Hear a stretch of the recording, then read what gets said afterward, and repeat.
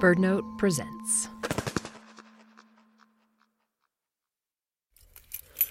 So I am in Sublette County in Wyoming.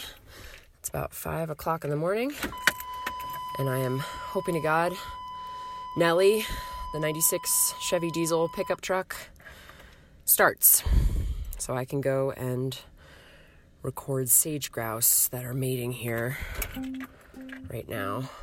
I'm just outside of Pinedale, Wyoming, which is in the southwestern part of the state. And to get here, I drove through miles and miles of open sagebrush country. Just harsh, windswept landscape all around me. Not a whole lot going on besides ranching and extracting stuff from the earth. Coal, oil, and around the Pinedale area, a whole heck of a lot of natural gas. This area is known as the Jonah Field, one of the largest natural gas plays in the country. And, bad coincidence, it's also one of the last strongholds of sage grouse. So, that's why I'm here. And I am hoping to God this works. Yes, Nellie, I fucking love you. Oh God, I'm so happy. She really doesn't start well in cold weather.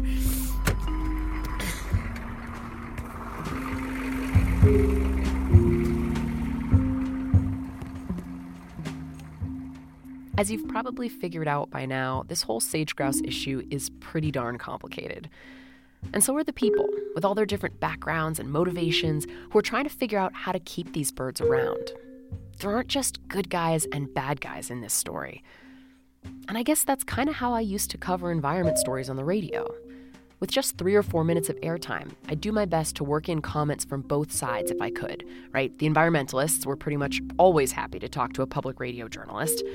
But on the other side, I'd be lucky if I got an emailed statement from the fossil fuel industry. Usually it was just declined to comment, and I'd put that in my story. So it was important for me in making this podcast to try to sit down with the natural gas industry, to really visit, as folks in the country do. Because no matter how you feel about it, the natural gas industry is an important player in our national energy supply and in the future of sage grouse. So, can the two coexist?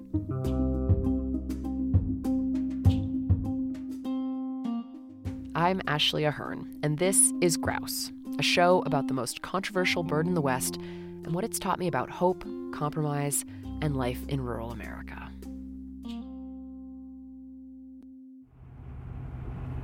At this early hour in the morning, there are already pickup trucks on the road, mainly gas field workers heading to job sites.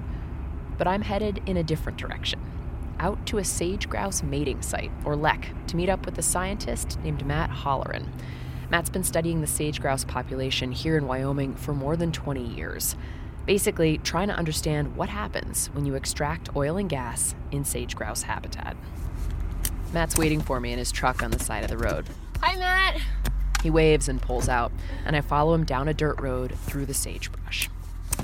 He's taking me to the Speedway LEC. It's one of his favorite sage grouse mating sites. Looks like he's pulling over. Oh, down into the sagebrush we go, Nellie.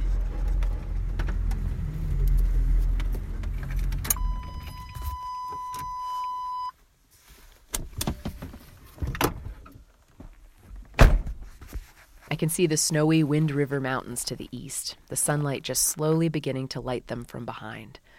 Matt and I stand on the side of the dirt road, talking quietly so we don't disturb the birds. I hear them, Matt.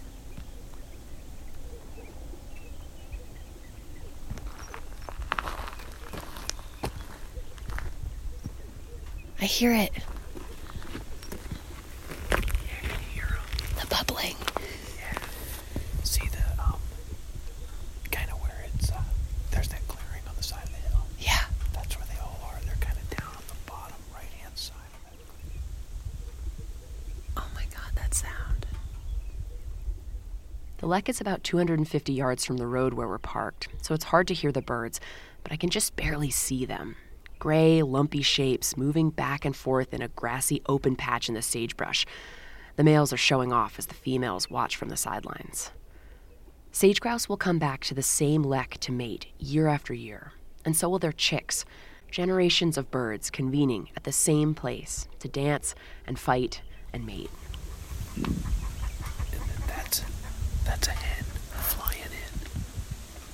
Cool.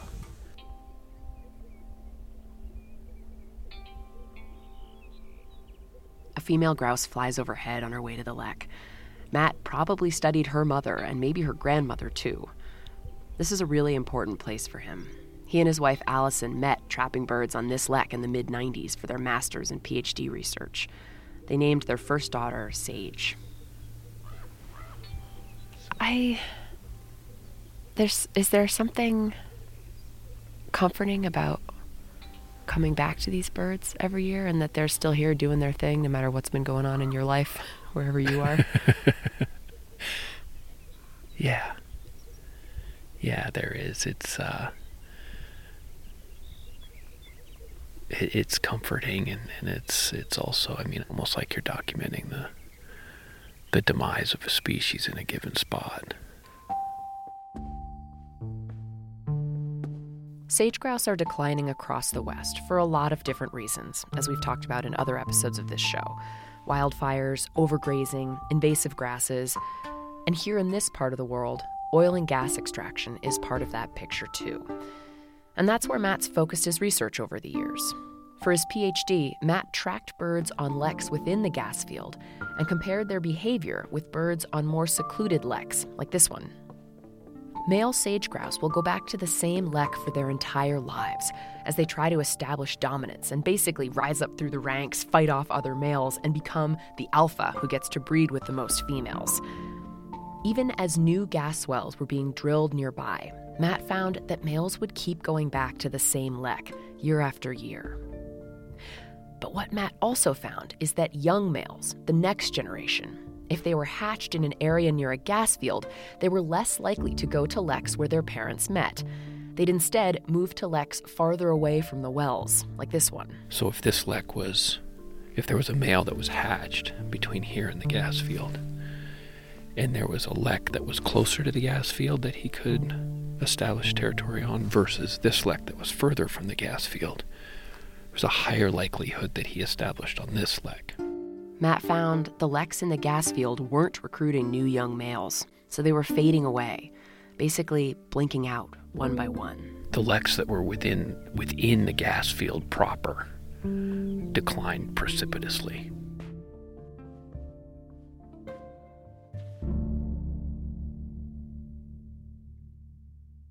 So what is it about oil and gas extraction that makes the birds leave? Okay, 3 key factors if you look at the research on the issue. First, it chops up the landscape. If you fly over the Jonah Field, that's the big oil and natural gas development in this part of the state, you see the drill pads dotting the landscape like chicken pox, thousands of them. And sage grouse need wide open, undisturbed places. Next, noise. Drilling and then an increase in truck activity and roads can disturb the birds. And finally, power lines and structures can provide perches for birds of prey that will pick off grouse and their young. But it's complicated, right? What do you do with this information? The oil and gas industry has a lot of power in Wyoming. It's one of the major economic drivers in the state, though revenues have been declining in recent years. Taxes on oil and gas still contribute hundreds of millions of dollars to the state's coffers. And these companies fund universities and research, like Matt's. If a company wants regulatory approval to drill new wells, they have to go through an environmental review process. And as part of that process, they'll pay scientists like Matt to do research on the potential environmental impacts of the new wells. So I worked pretty closely with energy companies during my PhD work. Mm-hmm. And I've gotten money through the energy companies consistently. Mm-hmm. Do you ever have conflicting feelings about that? I have not.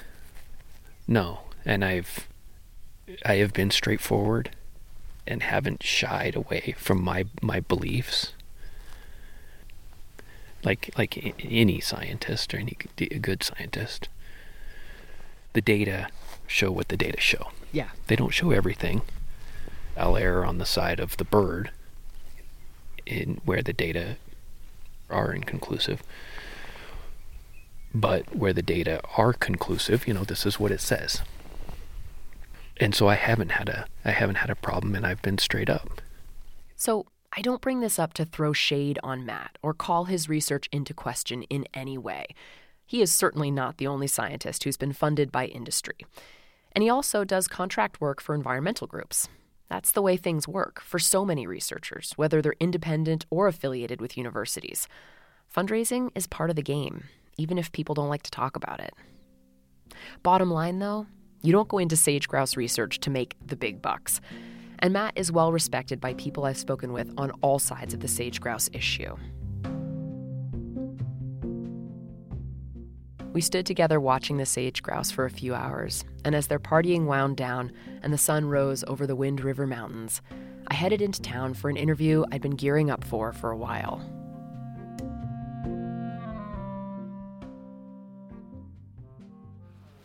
How's audio? It's sounding pretty good. Just a little bit, but yeah, no, I think that's going to be good. Good. Could you start by telling me your name and how I should introduce you to listeners in the story? Sure. My name is Paul Ulrich. I am Vice President of Jonah Energy. Jonah is one of the largest natural gas companies operating in Wyoming. I reached out to Paul Ulrich months before I came out here. And to be honest, I assumed he wouldn't agree to an interview. Industry often doesn't have a lot to gain from sitting down with journalists to talk about environmental issues. But Paul invited me to his home, and we sat on his porch and talked from a safe distance. And where are we right now? Right now we're in Pinedale, Wyoming. God's country. What did they say? All the civilization you need? That's right. It's a great sign. I really like that. And it's not all the civilization you're going to get around here. That's for sure. You know what's funny with the world we live in today, this concept of social distancing. We've been living it here in Wyoming for 130 years. And that 6-mile buffer between us and our neighbors, we take very seriously. Paul was born and raised in Wyoming, about 200 or so miles north of here. He has the fit figure and tight lines of a man who has served in the military. As a young man, he left Wyoming to join the Navy and see the world. But eventually, he realized he wanted to come home. I missed the mountains. And so I came home and bounced around a little bit and finally found the oil and gas industry. And I've been in it 20 years now and love all of it. What do you love about it? The people, first and foremost. When you turn on your gas stove, on the East Coast or West Coast, what you're doing is providing a job to a very hardworking individual in Wyoming in remarkably difficult conditions. Paul's an outdoorsman, a hunter. He's also on the board of the Nature Conservancy in Wyoming. He's warm and approachable, the kind of guy who is good at networking and connecting people. He acknowledges that oil and gas extraction has an impact on the land. But he says Jonah takes research like Matt Holleran's seriously, and they've implemented some changes to back that up. First off, they're trying to disturb less habitat as they drill. Jonah Energy now voluntarily practices what's called horizontal drilling. Basically, the company drills one well vertically down into the gas field, and then from there drills horizontally below ground from that one well. And that means it can access much more natural gas without drilling more wells on the surface and disturbing as much grouse habitat. Think of it like this. Today, if I can drill 20 wells on one 7-acre pad instead of 20 wells on 20 5-acre pads, the math is pretty simple. And that reduction of impact is very significant. In the Jonah field, Paul told me all the power lines are underground to avoid creating new perches for birds of prey that will pick off sage grouse. And on the noise issue, the company puts up sound-reducing barriers around drill sites. Noise is something we've taken very seriously out here in the Jonah field as well, especially during the lekking season when it matters the most. And yet the grouse numbers continue to decline. Sure, and we still have challenges. There's no doubt about it. In protecting sage grouse and maintaining and enhancing sage grouse habitat is still a very significant challenge for all of us in the West, in particular in Wyoming. We have more work to do. He's right. And it's worth looking at the state of Wyoming for starters. These grouse-friendly actions Jonah Energy has taken, putting up noise barriers, undergrounding power lines, doing horizontal drilling, they're all voluntary. The state doesn't require these measures, meaning the other companies operating in Wyoming don't have to take these basic precautions to help sage grouse. Paul seems genuinely concerned about the birds, but he's also worried about the people in the oil and gas industry. Natural gas production in Wyoming has declined 37% over the past 10 years. People are losing their jobs right and left in the state right now. My nephew was making a living working in the Jonah field with a service provider. He's no longer able to work. He's unemployed. And hundreds of individuals in this county and the surrounding area find themselves in that same boat today, and it's heartbreaking. If you want to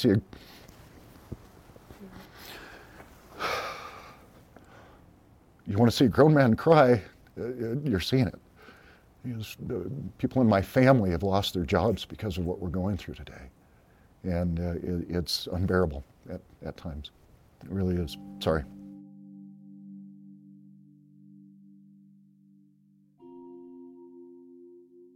It's easy to just blame oil and gas and say this is why we're losing these birds. But there are other reasons for their decline, as you've heard about in this series.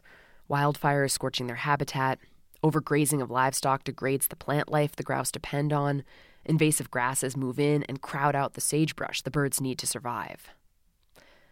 I asked pretty much every scientist I interviewed for this show, what is the biggest threat to sage grouse? And pretty much every one of them gave me a different answer. So there might have been a little bit of exasperation in my voice when I asked Matt Holleran about this. You could research this for the rest of your life, Matt.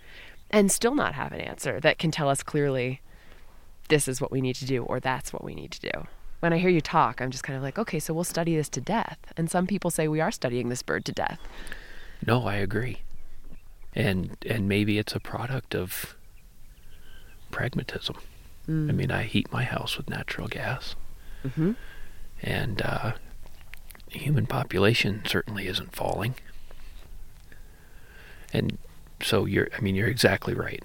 There's so much that we don't understand that, yes, I could study this single lek for the rest of my life and not have a clear understanding on how to keep the grouse on this one lek. That's almost the nature of reality, isn't it? That there are no simple answers.